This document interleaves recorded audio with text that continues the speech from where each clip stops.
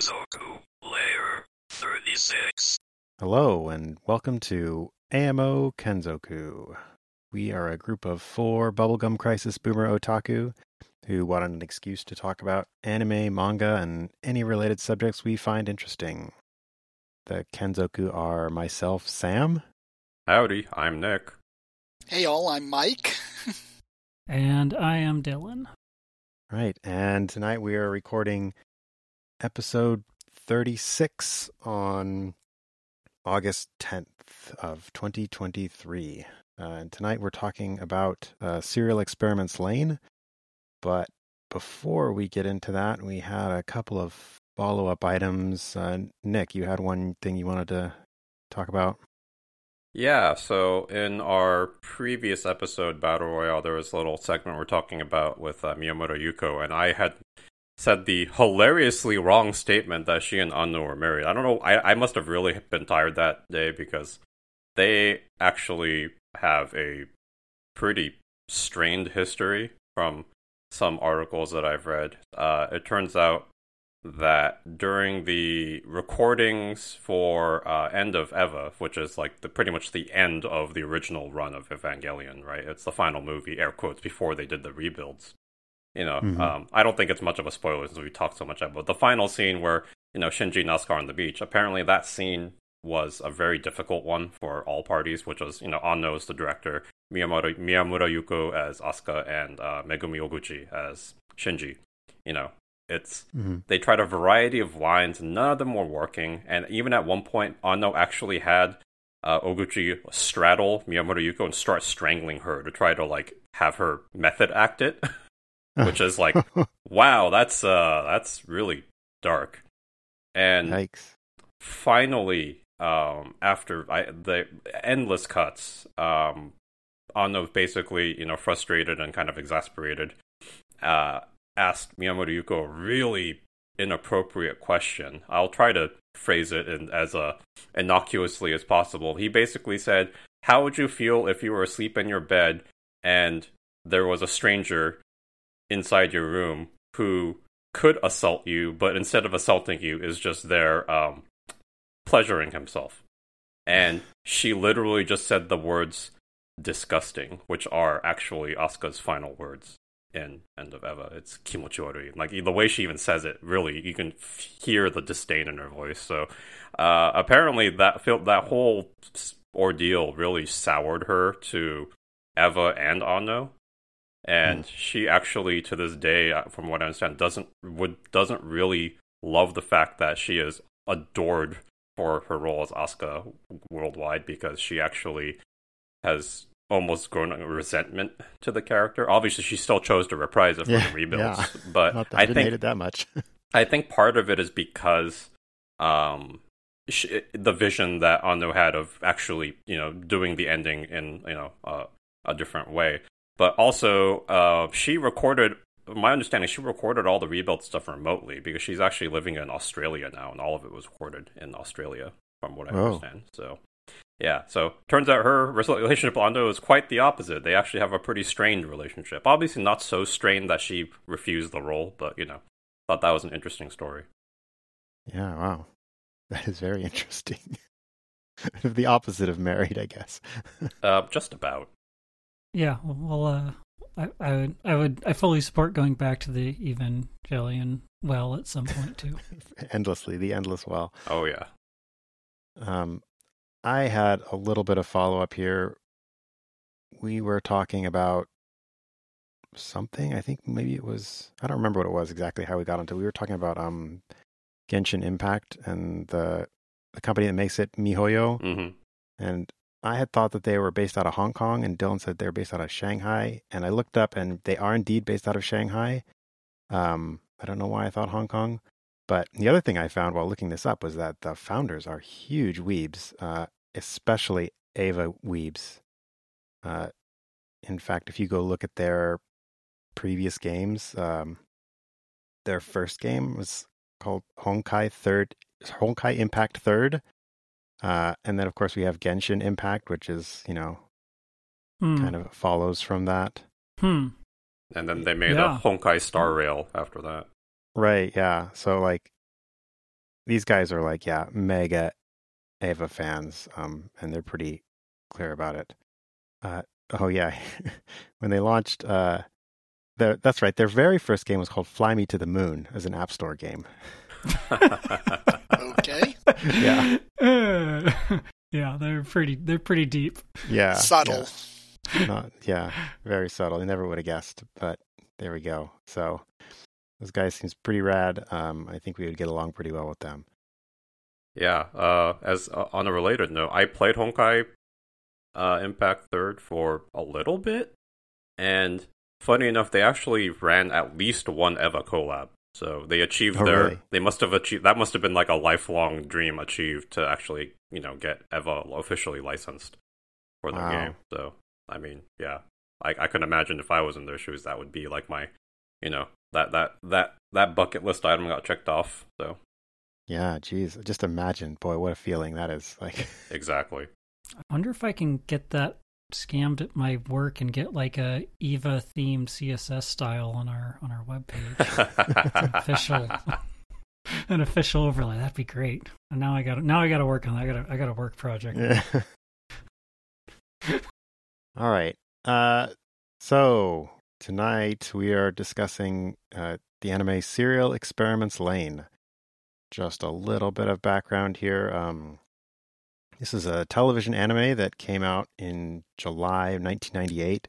And just as to kind of calibrate you, this came out in July of 1998, and Cowboy Bebop started in 97 and ended basically exactly before this. It ended in June of 1998. So this is like, and both of them were TV Tokyo, so I imagine that this thing kind of picked up right where Bebop left off in terms of that kind of...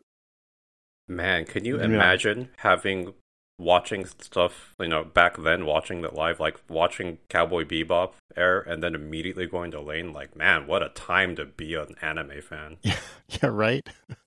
That kind of got me thinking as I was reading through some of the stuff where people were like, I found an old Animerica scans from around that time, and they're like, the person who posted the scans was commenting on, boy, what a time for anime. And then I did kind of have a moment where I'm like, how much of that is just because that's what we had available? And like, but I mean, Cowboy Bebop is undeniably good. And well, we'll discuss Lane tonight. Did Bebop really stop airing in June? That feels a little long for something that had such a weird initial airing history. Didn't only half of it actually air on broadcast or thereabouts?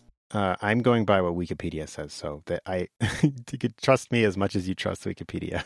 Yeah, I'm going to have to look that up at some point. It's been a while, but I just remember the original airing of Bebop was weird.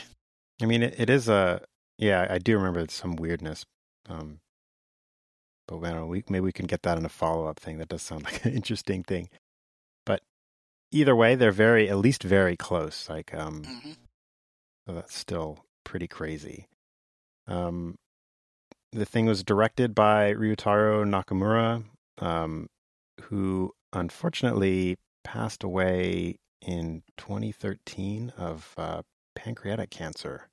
Oh, jeez. Yeah, which kind of had some, like, these guys, this staff. Well, basically, I'll just say, like, the Yasuyuki Ueda was the producer. This is the guy, actually, who would go to conventions and stuff with Abe. Written by Chiaki J. Konaka. Music by Reiichi Nakaido. Studio Triangle staff, who is also no longer with us. They died of something. I don't know. So these people seem to work together, particularly Ueda, the producer, and the director Nakamura, and the writer Konaka, and Abe. They're all pretty close, and like Nia Under 7, Haibane Renmei, and then they were working on this series Despota, which I guess apparently been in development hell ever since the director passed away. Apparently they tweeted about it as early as recently as 2021, saying that we've got 80% of the money, guys. It's just eventually it'll be finished. Correct So- me. It's wild. Correct me if I'm wrong. Did Triangle Staff not do Boogie Pop Phantom? Yes, they did. Okay, I'm good. pretty sure they did. Yep. Yeah. Yeah, I was. Yeah, they did Boogie I Pop want to say Phantom. because Lane, Nia, and Boogie Pop are pretty much like that, like back to back to back projects for them, if I recall. I believe This is so. one of those things. This is kind of one of the asides in this that I want to talk about because I freaking love Triangle Staff. They did so much of like the best 90s stuff. Like, because you can go like they were one of the main producers for Macross Plus, Really? which is they're one of the main studios of that. But yeah, and then they do stuff with like then Lane, Nia, Boogie Pop. Another show I would actually love to do a thing on again, but if we don't, that's fine. But one of my favorite mid-90s OVAs, Shamanic Princess, Yes. which was like really cool animation and just like such an interesting thing. And then it's just like, I'm just like looking at their stuff because I was like, it seems like kind of like the last thing that they were like kind of involved in really was like maybe even Patlabor Wasted 13. Yeah, just reading that Wikipedia says that they went defunct Yeah. producing that movie and Madhouse took over. Tragic. Sucks. Oh yeah, and Magic Users Club, Mahout Sky Tai, which I love the OVA and the TV, both the OVA and the TV series for that. They did Colorful. I totally forgot about that. Yeah, colorful. Wow. That's so much. Japanese they did coming so up. much Very crazy- good. They did so much wild, interesting stuff. That sucks that they went under doing Wasted 13. Yeah. That's that's sad. Better On the bright side. Yeah, better that they went out really batting 1,000, right? Like everything they did was, I felt like you could feel the quality and the passion for the series, right? I mean, on the upside, other than the director, right, the core staff still exists. Although, like, Abe hardly seems like he does anything anymore. And the writer, Chiaki J. Konaka, basically has also done very little since Triangle Staff stuff, it seems like. So hopefully they'll get the band back together and do some more cool stuff, finish that Despota thing. But anyways, Lane,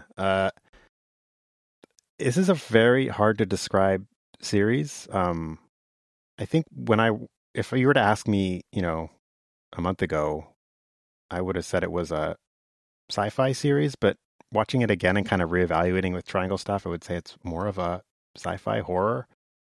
And it's I'm still confused as to what happened, what the story was in this series.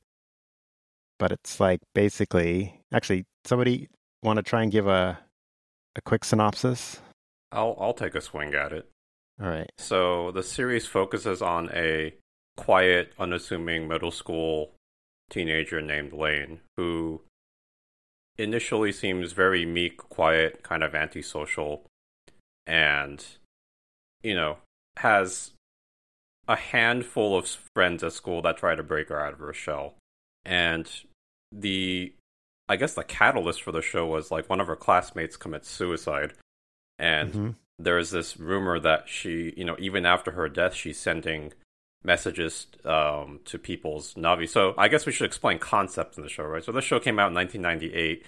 The internet was still a relatively new thing. Social media most certainly was not really a thing then. There were forums, but they were quite different than social media is now. Mm-hmm. And so there were these devices called Navis, which are essentially PCs, and they communicate via something called the wired, which is effectively the internet. And people were getting these messages from Chiak. I think Chisa is the name that committed suicide. Maybe Chiak. Yeah. Chisa-chan. And Lane. People ask, "Oh, Lane, did you get one too?" She's like, "Oh, I don't know. I don't really touch my Navi." And so, basically, through a series of events, mostly asking her dad, who seems to be some sort of Navi/computer engineer, buys her this top of the line Navi, and she suddenly goes down this rabbit hole of becoming this hyper obsessive power user. And at some point she discovers that she's actually an entity that can basically freely enter the wired without having to use a device, and essentially has some, interesting godlike powers that seem to develop from it. And then also, in the interim, there's some multiple personality stuff going. I'm already kind of confusing myself again, but I don't know. It's confusing. Am I at least catching all the major points? Yeah. Right, and then at some point, she meets the god of the internet, I guess is the best way to describe it, who turns out to be this, old programmer. Well, I guess it's not old, but a programmer who basically designed what the newest, like, what were they called? Protocol 7? Protocol, so Protocol effectively the new architecture, I guess. I'm not a computer science person, but I guess for the wired, and it was supposed to revolutionize things because it would enable people to connect to the wired without a device.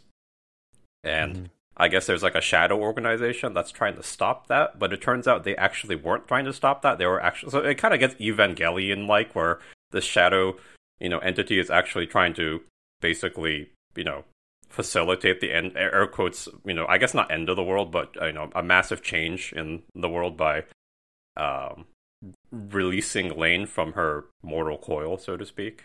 But yeah, it gets I don't know. It's weird because it makes sense to me, but it's really hard for me to explain now that I'm trying to explain it.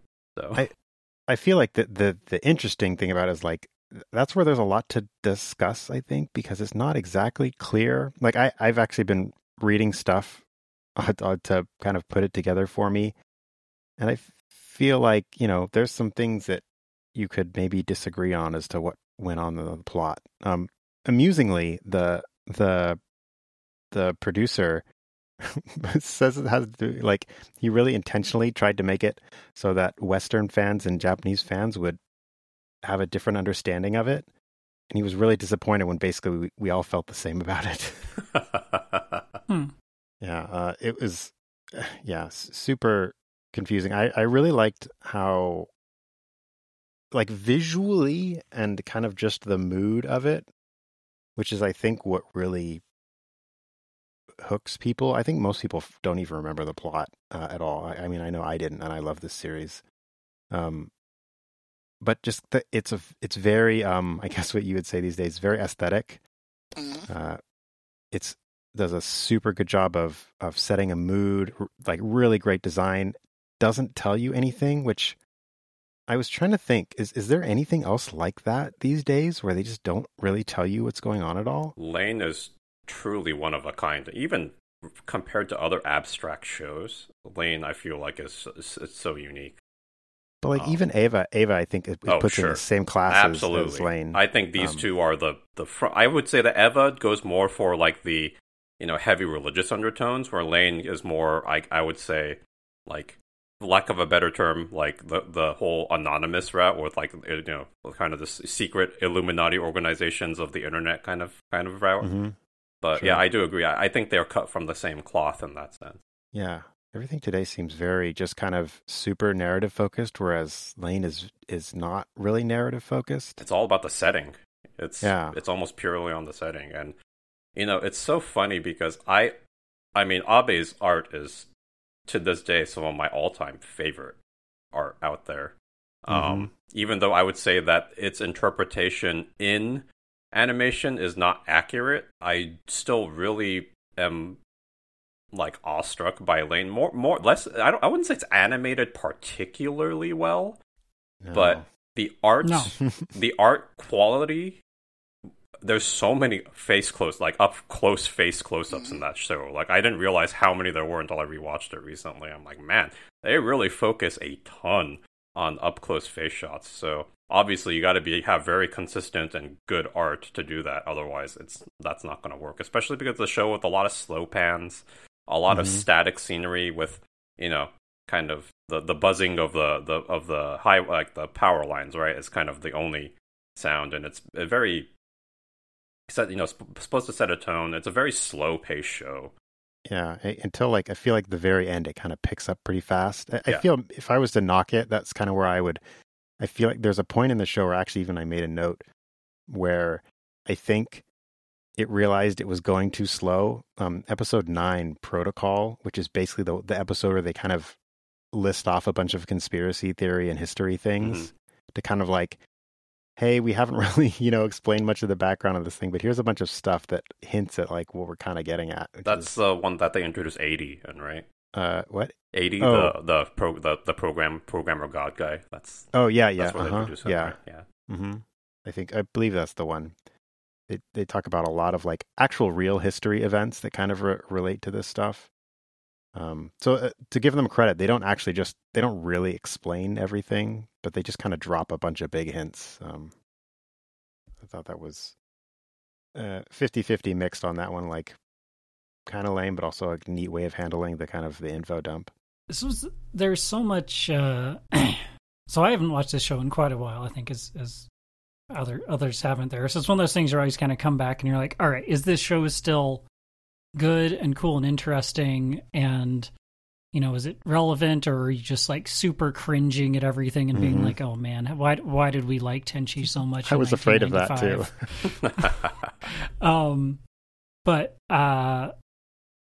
there's so many ways to go with that, but I think it still is really excellent. I had the same thoughts of like watching the show where I'm like, I was thinking about this versus what was one of the better shows from last year? Whatever one, the Crunchyroll, the one that won the Crunchyroll for the Cyberpunk best show, Liko Rico. Oh, Liko Rico. Oh yeah, Liko Rico. Mm-hmm. Which like it's a perfectly good show. Like it's very well done and clean, but you're just like, you watch that versus Lain, and you're like, Liko Rico could have been made as a Netflix live action TV series, and it could have been done like pretty much just as cool. It would have had a slightly different vibe being live action versus animated, but it would have been very similar. Lain, I don't think you could do it in any format other than anime, like animation, and have it actually still work. I don't know. I feel like because of the kind of vagueness of it, I think it allows you, like, not saying I want to see it, but I think you could probably do an interesting adaptation. It would be different, but I feel like in the same way that Liko Rico would be different. So yeah, I feel like it would have to be like so different. It would be like, oh, we're doing a Lain reboot, and because it's 2023, it'd have to be like super gritty, but then it would also have to have like everything is a plot and everything ties together, and you don't just have the, as they put in the little extras, the Grelane, like the mix of like the alien lane. Oh yeah. Where it's just like, it's just like a thing. It's just like, and they have all the stuff of like the alien conspiracy theory of like, nobody knows what was actually landed there and all the stuff. And then there's like, we didn't go anywhere with that. It's fine. Yeah, that was so weird. Well, first I do want to address that. Like, I see what you're saying. Like, if you were to try and make live action Lain today, you couldn't make it. Because I don't think, like the days of Blair Witch Project are gone, and Blair Witch Project as a TV series just wouldn't work, like that kind of gritty, grainy, vague. Yeah, I think I agree with you on that. Yeah, well, and also again, was so much of Lain for me from a visual perspective, were the center, or the angles and the shots, right? Like a lot of that would be really hard to do well in live action, in my opinion. I do agree with that. Just some of those just wouldn't work. And also, it's it's a very slow show. It's actually, even though it's a very cerebral show, it's really a show that does not have much dialogue either. It's pretty impressive what they achieved with it.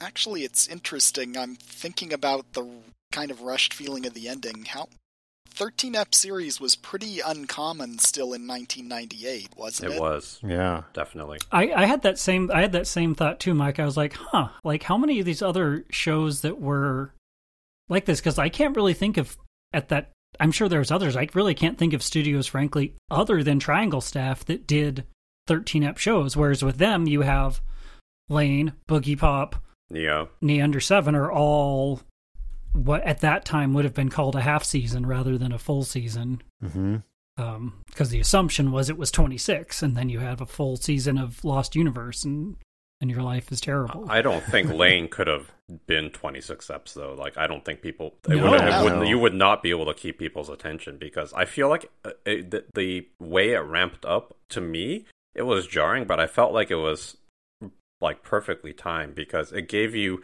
still just enough time. It wasn't like it ramped up and then it ended. It still had about a full, quarter of the show left to really show, to me, a very adequate conclusion. Mm-hmm. So it's funny because like you said, Sam, I love Lain a lot, but truthfully, I remembered so little about it. Mm-hmm. I remember themes, but I don't remember much of the plot at all. When I watch, I'm like, man, I remember being a lot more depressed at the ending than the first time I watched this, because truthfully, I actually was pretty overall very satisfied with the ending. Yeah. My arc watching the show again was very much like I was super into it in the beginning, and then I kind of, especially when I got to episode 9, I was like, oh man, that's kind of a cop-out. But I still enjoyed it. And then I feel like it kind of had a very satisfying ending. And the thing that leaves me the most happy with it, as the more distance I have since finishing it, like the more I feel like I enjoy it, the more I've kind of stewed on it and thought about it. There's lots of interesting questions that it brings up. There's lots of different things you could discuss about it, right? Like we are doing here, that they kind of leave open. They don't tie it all together. Like, what is weird gray Lain or whatever, the alien lane. There's so much stuff like that in it to kind of pick at and roll over in your mind. Most shows don't do that. Yeah, and then as well, with like it's just such a well directed show where you could almost call it like a limited animation show, because it's like, I'm sure they had a very small, they obviously didn't have a huge budget for it, but they used it so smartly, and I think they did a really cool job of using like camcorder shots and rotoscoping and things like that, and putting it in the show like in a way where it doesn't take you out and it doesn't look stupid. Like, it adds to it almost, that there's these like weird background shots that they'll have in times that's literally just like, oh, here's a camcorder shot that we took and then like passed through a little filter. Yeah, with other shows it would be something I would look askance at, but with this show it really comes across as a stylistic choice. Mm-hmm. It fits really well, especially with like some camcorders and things like that.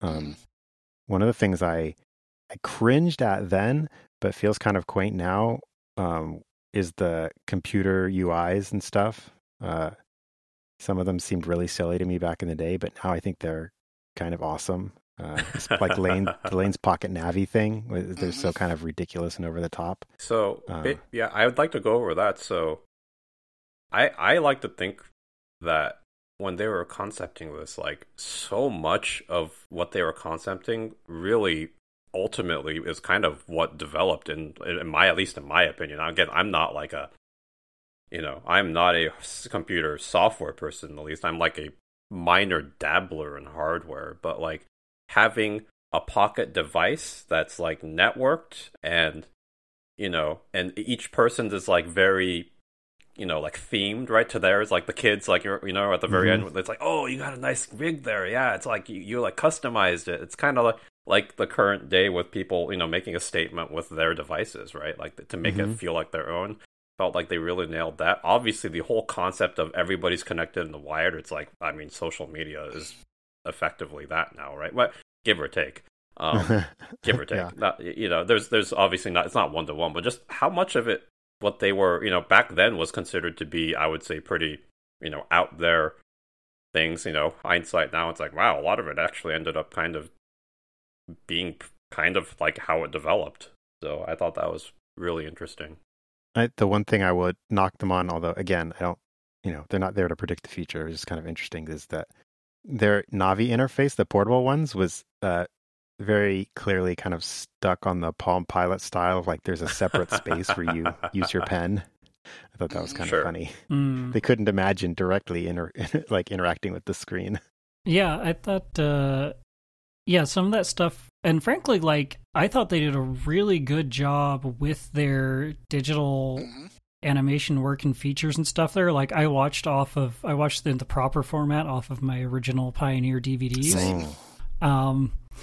And frankly, all the effects and everything, like, still melded in and, like, looked good, like, in with the show. They didn't they didn't have this kind of jarring separated look, like for as good as things do, like some of the CG stuff, like looking in like, their comparable show of Bebop, like some of the stuff there like really stands out very differently from the rest of the animation, and not in like the best way. Whereas I felt like all this stuff here, like it really like mixed and melded in well, which especially there's so much complex compositing work because they have like all these different interfaces overlaying in different ways and rotating around, and everything seemed to feel, good within their aesthetic that they were going for. Yeah, I would really love to know what they used to make all that stuff, because it was so early in the days of like that kind of digital production stuff. There's some lots of crazy stuff going on. Some of the things they ripped straight from like real computer interfaces, but a lot of that was very creative. Yeah, I took a couple screenshots of some of the various programming languages and things like that. But yeah, it was all really well done. Yeah, it's interesting. The style blended so well that talking about things that we didn't remember, like I actually misremembered Lain for a long time, though was corrected by someone else a few years back, that I remembered the show as early Digi, but doing like stylistic choices to make it actually look good. And no, it's actually Cell that does stylistic choices to blend well with the digital elements. Yeah, that was actually something that struck me in it, is that this is early in DigiPaint days, but they did draw it. It looked like it was just composited digitally, right? Yeah, the show has actual cells. Like, I was corrected by a super Lain fan who actually has some. So. Ooh, I would love some of those, boy. Oh, man. Yeah, that was probably one of the things that struck me that didn't hold up as well. They hadn't quite figured out that, like, we should just keep the frame rate the same throughout the whole thing. But, it wasn't that bad. I was kind of looking for it a little bit too much. One of the other things that I thought was super cool in the mood was just kind of the way Lane's interest in Navis, computers, or Navis. Navis is the blue people. I don't know. Whatever. It can be the same thing. Yeah, okay. But I like the way that she just kind of like got deeper and deeper into it, and then like her room is like filled with like water and like steam valves and giant stuff. Tanks of coolant. Yeah. Super like cyberpunky. Like when your liquid coolant makes a puddle on the floor, you've probably got some structural issues pretty quick, but she's like all otaku, right? She's got no time to clean any of that up. It's just gonna keep going. Just sleep in it, it's fine. Yeah. I thought that was so good. I was also thinking back to like when we first watched the show, because it came out, it was originally aired basically right now, 25 years ago, 25 years ago tomorrow would be airing episode 6. Oh wow. Yeah. So it's literally would have been like nearly real time delayed in the future and the past, which according to the show was fine because you can just rewrite the past and the future. But like the DVDs came out I had it up somewhere. But they came out in July of 99. So it was like July, August, October, November for the four DVDs there. And I was kind of thinking about like back then and why it was such a cool thing, because it was so much that like I think certainly for myself and everyone else there was like, oh man, we just like it was almost kind of like, you just wanted to be Lain. You're like, she's so cool because she's like this weird person, and then just literally takes over the entire house and melds and becomes one with the internet. And at that time we were doing our best to meld and become one with the internet. And certainly at that time I was still, to use the term, a techno optimist. Yeah.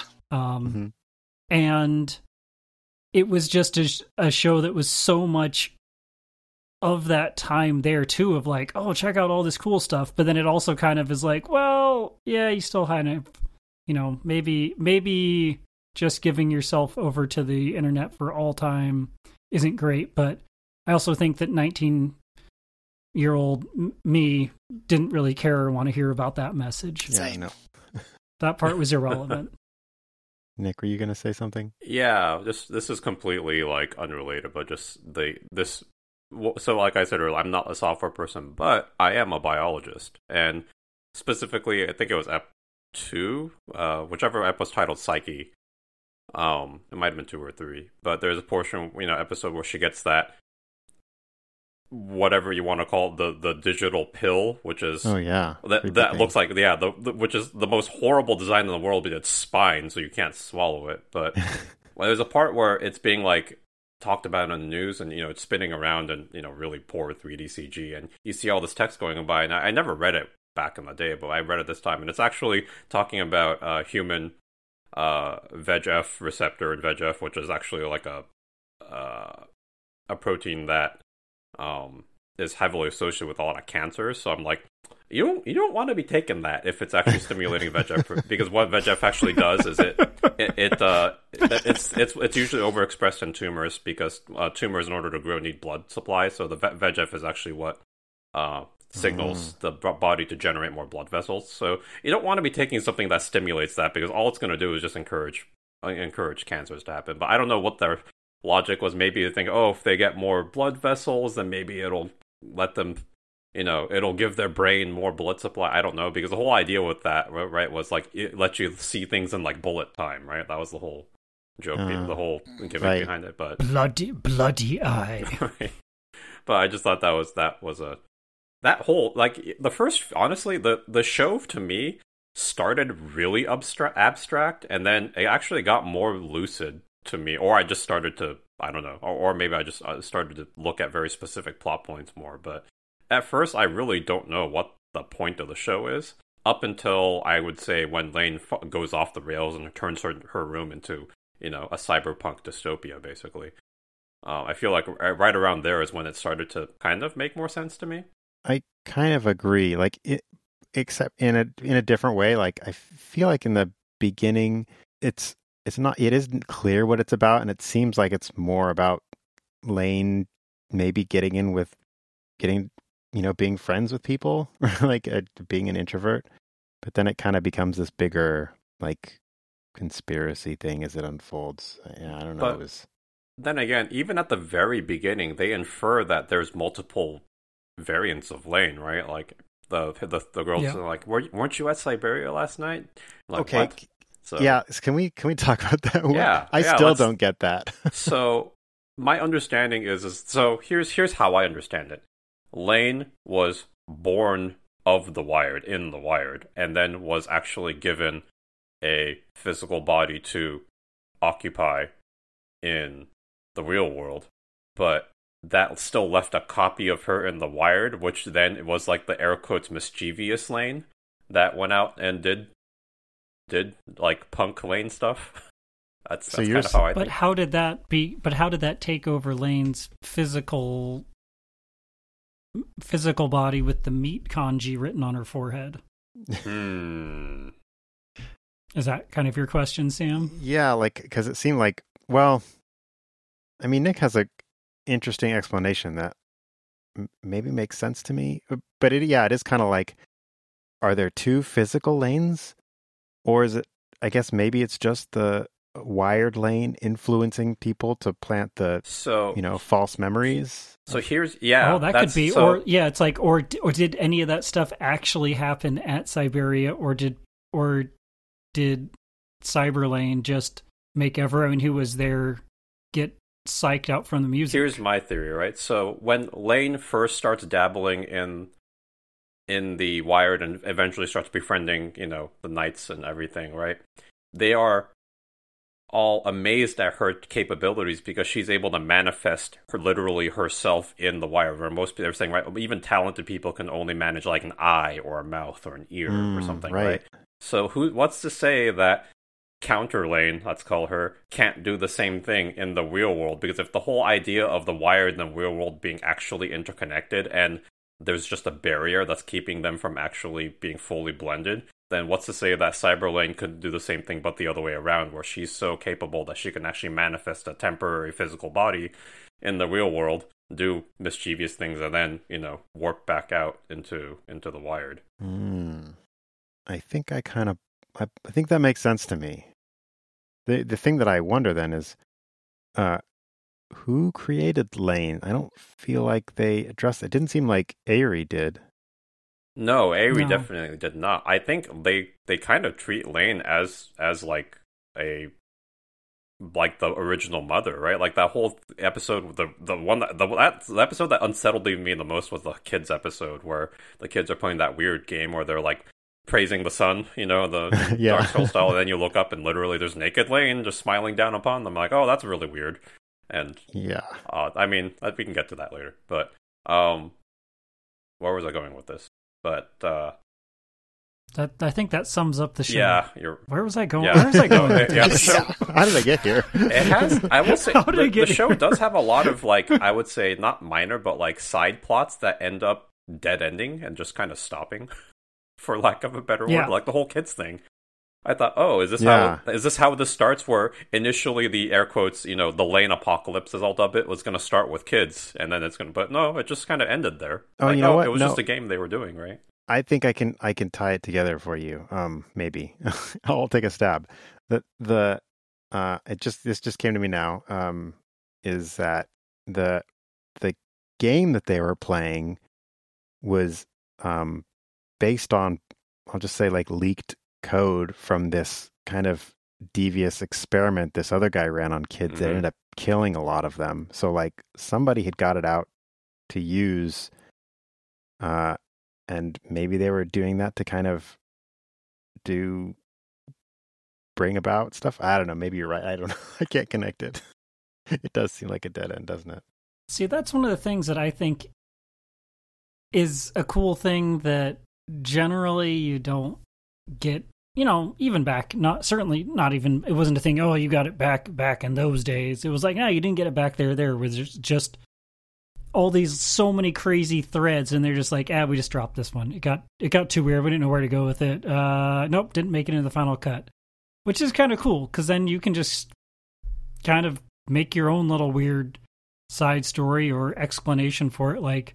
I think with the Siberia stuff with Trickster, with Loki Lane, that I think that there never was a physical Trickster Lane.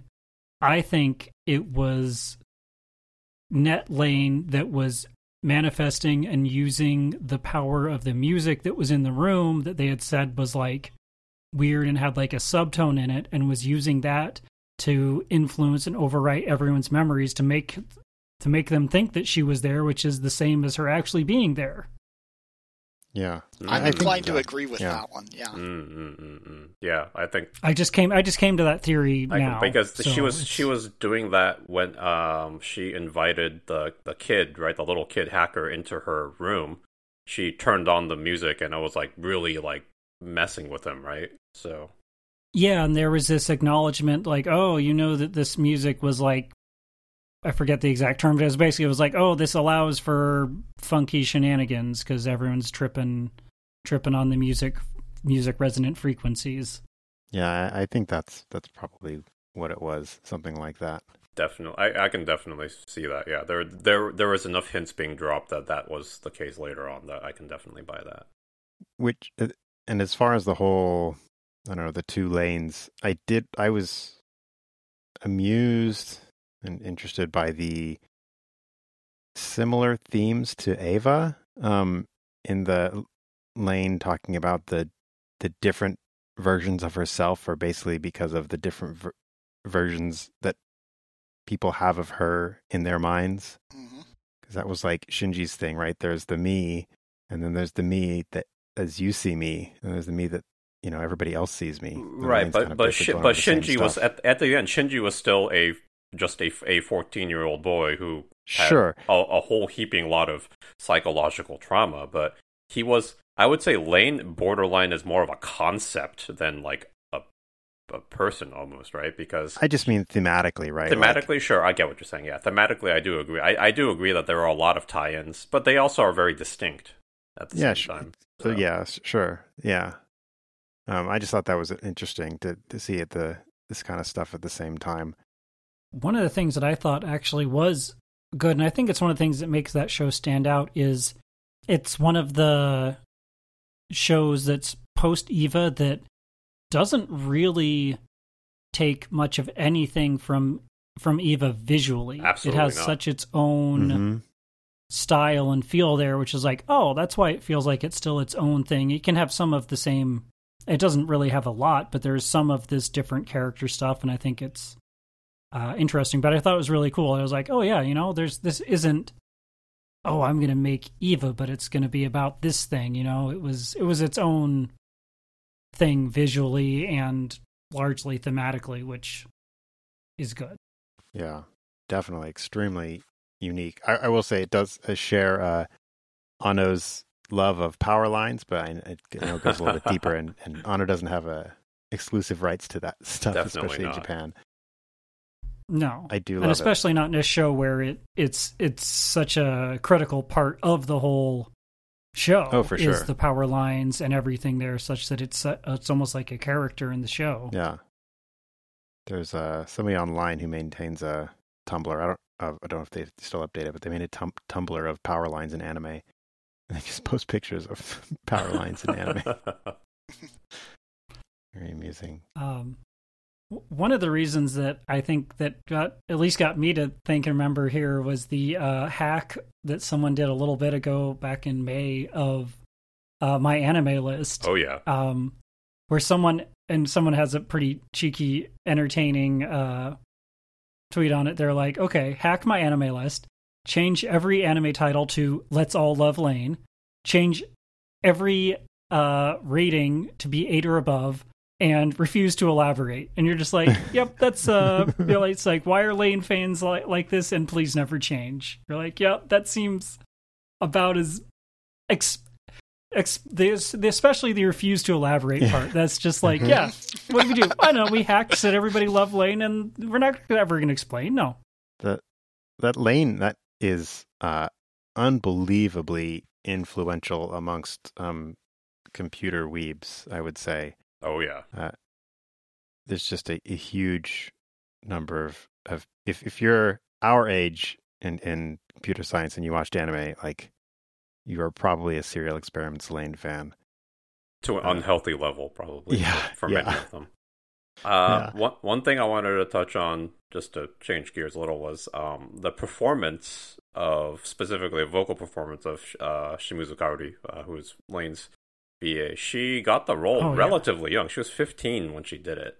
So relatively close to Lane's real, which is, I think, why the character feels so authentic, is you don't have a multi-year long industry veteran voicing a teenager. You have a teenager voicing a teenager, and really it feels like it, not in like a bad way, but like an accurate way. Like the way, how she has trouble like raising her voice because, especially in Japan, right? Like culturally, it's, a little bit unusual for the shy girls to like raise their voice. But then when she pivoted to, especially, it took a long time to actually for us to hear her talk as, I guess we can call it, counter Lane, right? Where she's kind of more edgelord Lane, let's call it, where she, has more attitude, right? But it's clearly the same voice, but the performance distinctly changes. I was really impressed by that. I think the performance kind of almost gets overshadowed by the show's presentation and like themes, but I feel like she did a really great job, especially at 15. Yeah, I feel like part of the appeal and the reason she does it so well, I think, is that the amateurish sound, I think, adds to the awkwardness. Yeah, exactly. She sounds like an awkward teenager because she was an awkward teenager doing it, most likely. Yeah. I didn't realize that, but that makes a lot of sense. Some of the other things, like Abe was like 25 or 26 when they got together and made this thing. So certainly wasn't old there. And then another thing that didn't influence this, and you can kind of see that they have almost some similar ideas, but it's on its own, is this was not influenced by The Matrix. Mm-hmm. That's correct. Yep. Oh yeah, sure. Because The Matrix didn't come out until 99? Until 99, yeah. So, Thank God. yeah, so it didn't have...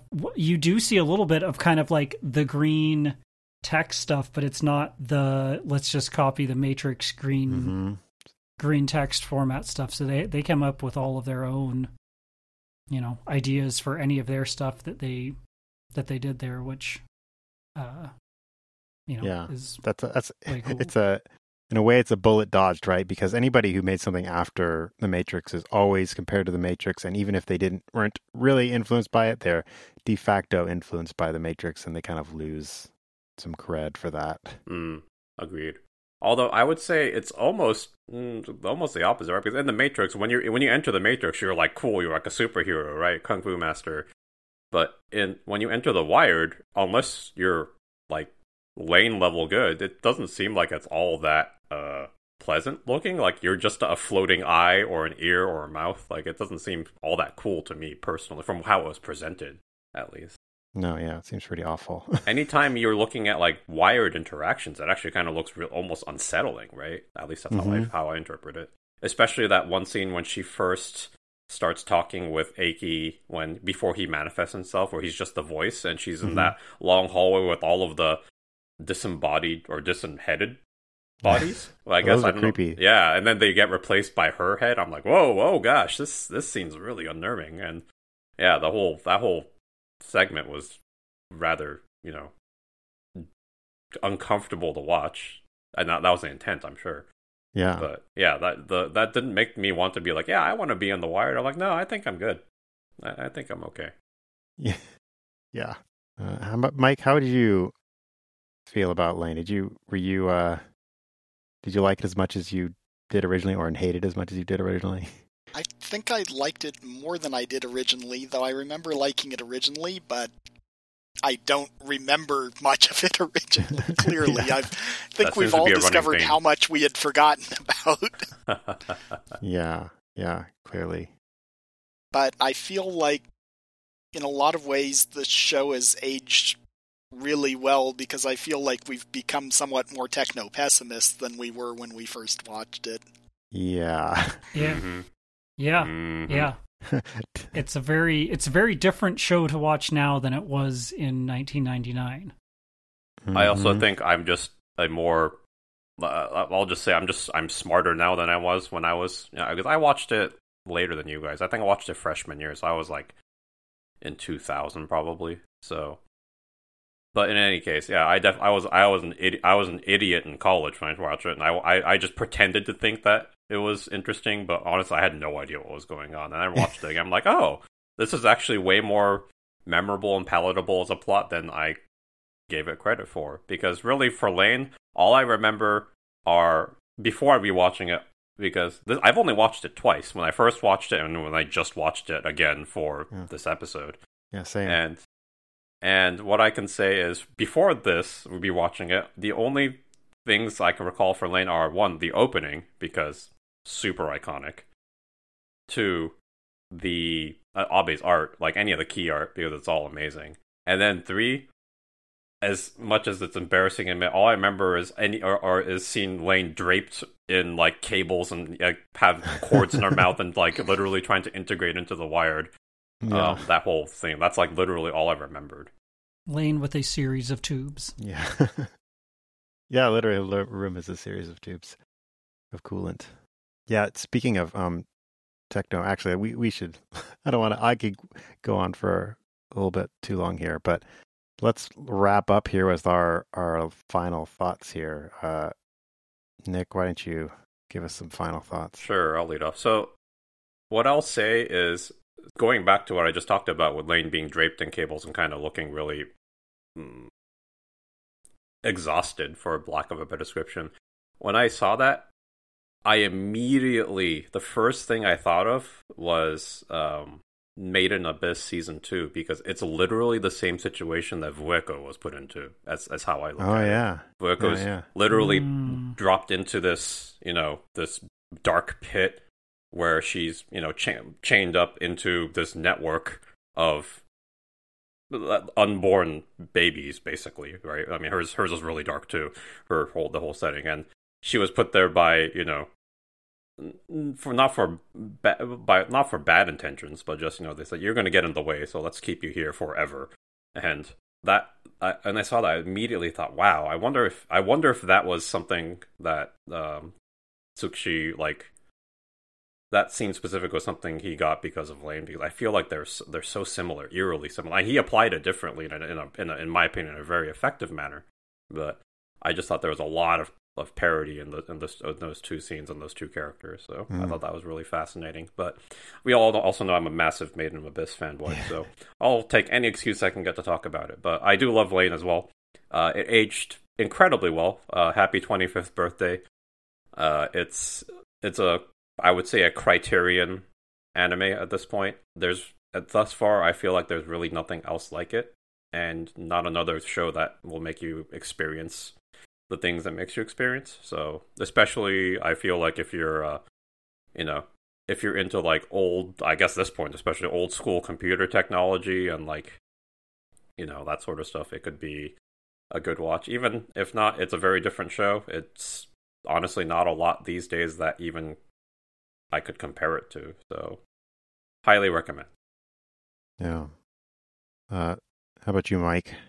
Final thoughts? Yeah, I'd absolutely recommend it. It's interesting looking at some of its influences. Like, I definitely could see some Akira in the god trying to manifest itself into its body, and that not working out so well. Yeah, speaking of cancer. Oh, yeah. That segment, if you look at the animation credits for those episodes, like everybody is there. Like Tokoro Tomokazu, Hidenori Matsubara was all over it. And who else was there's another Captain Macross was an animator, I think, on that segment as well. Speaking of Macross, that's the other thing that visually felt like, you mentioned the Lain wrapped in the tentacles, and I was thinking of Myung wrapped up by the cabling from Sharon Apple when Sharon was trying to kill her. Yes, I do agree. That's true, and that was probably the same studio. Yeah, right. Okay, Dylan, how about you? I want to talk about two things we haven't really mentioned. One, the soundtrack. Oh yeah. And like the soundtrack, and I want to say like the audio editing. Like, I feel like that show, should have won the Oscar or at least the Emmy for like best audio editing and soundtrack. And it's not a soundtrack that I would say I would just go and like put on and listen to all the time, but it was like I did. so. I'm sure there's stuff in there, but it's one where it's just like it was so well done and integrated and cut in with the show. It was just really just added to it and brought you in everywhere. They had all the right tracks. And then the other thing is the opening. The opening animation and everything, like in the last episode when they had like the different like intro, I was scared they weren't going to play the opening, and I was like, oh, please play it. And then I was like, oh, thank goodness, because it is so good. It's one of those other things that helped the show, I think, be so popular. Is the opening was so cool. The song is such a great, like late 90s. It could have the song could have been used somewhere in Buffy or something as well. With that very, like in the best way, and the animation and everything in it. That opening is, I don't know. Certainly in the 90s, certainly a top 10 opening in the 90s. Like maybe still a top 10 opening like ever. It's an all-timer for me. It might. That's one of those things, right? I can think of so many, so I'd be like, it might be an all-time top 10 opening. It's so good. Yeah, definitely. Especially that last cut of the opening is just oh man, so good. And with the pre-opening of the present day, present man. time, and the laugh, it's like everything about it is just perfectly done. And again, it's really great and cool, and is also not an Eva clone of an opening. Yeah. Mhm. Yeah, I would say the present day, present time also gives big Akira vibes. Also, just kind of the way that it's like present. It's like it sounds very like, I don't know, like punky. Just Kind of like that kind of cyberpunk yeah. apocalyptic kind of that kind of feel to it. Cool. Yeah. So, for my final thoughts, is I can't believe I forgot to mention the music earlier. It was funny because when the show started and I was watching the first episode, all of a sudden it hit me that I used to listen to this soundtrack all the time. And like, yeah, man, I knew all of these tracks and I'd just forgotten about them, for some reason. And they're still there in my iTunes. I just haven't put them on. So good. And the other thing is, this show does a really good job, I think, of kind of leveraging the TV anime medium in the way that not a lot of creators do, where they understand they're under budget constraints, so they kind of have to be creative with how they do things, and a lot of times that means they lean on repetition. And the only other person I can think of who does this well is oh shoot, I can't remember his name. Utena, leather pants guy. Ikuhara, yes, thank you. Because they do a good job of, they leverage in this show, they'll leverage the repetition of, like, the show always starts the same way, right? Except when it slowly starts tweaking, right? And they do different things, and it kind of it says something about what's going on at the time, right? Like Utena did that all the time with stuff where there was kind of these beats they had to hit and these sequences they would play over and over again. But as the way they changed slightly as the series went on, made them really interesting, and let you kind of subvert your expectations. I thought that was really cool in this show that they did that. I didn't realize it the first time I watched it. Cool. So, well, we are now at the end. I think we said next time we were going to do Gunbuster. that is correct. Gunbuster. Gunbuster. Cool. I'm looking forward to it. I got my Blu-ray in. I'm ready to watch it for the first time. So you guys look at my first impression. Raw. And you'll have Nick there to be your Gunbuster coach. Yeah. Correct me if I'm wrong. Coach is Norio Wakamoto. Is mine totally off there? Pretty sure. Yeah, I think Coach is. Yeah. It's totally. Yeah. Coach is Norio Wakamoto. Yeah, Yeah. Oh yeah. I'm sorry. Spoiler, but yeah. Norio's Sweet. Well, now I'm even more excited. Cool. All right. Well, that brings us to the end here, and until next time, this is AMO Kenzoku signing off. Sarabao.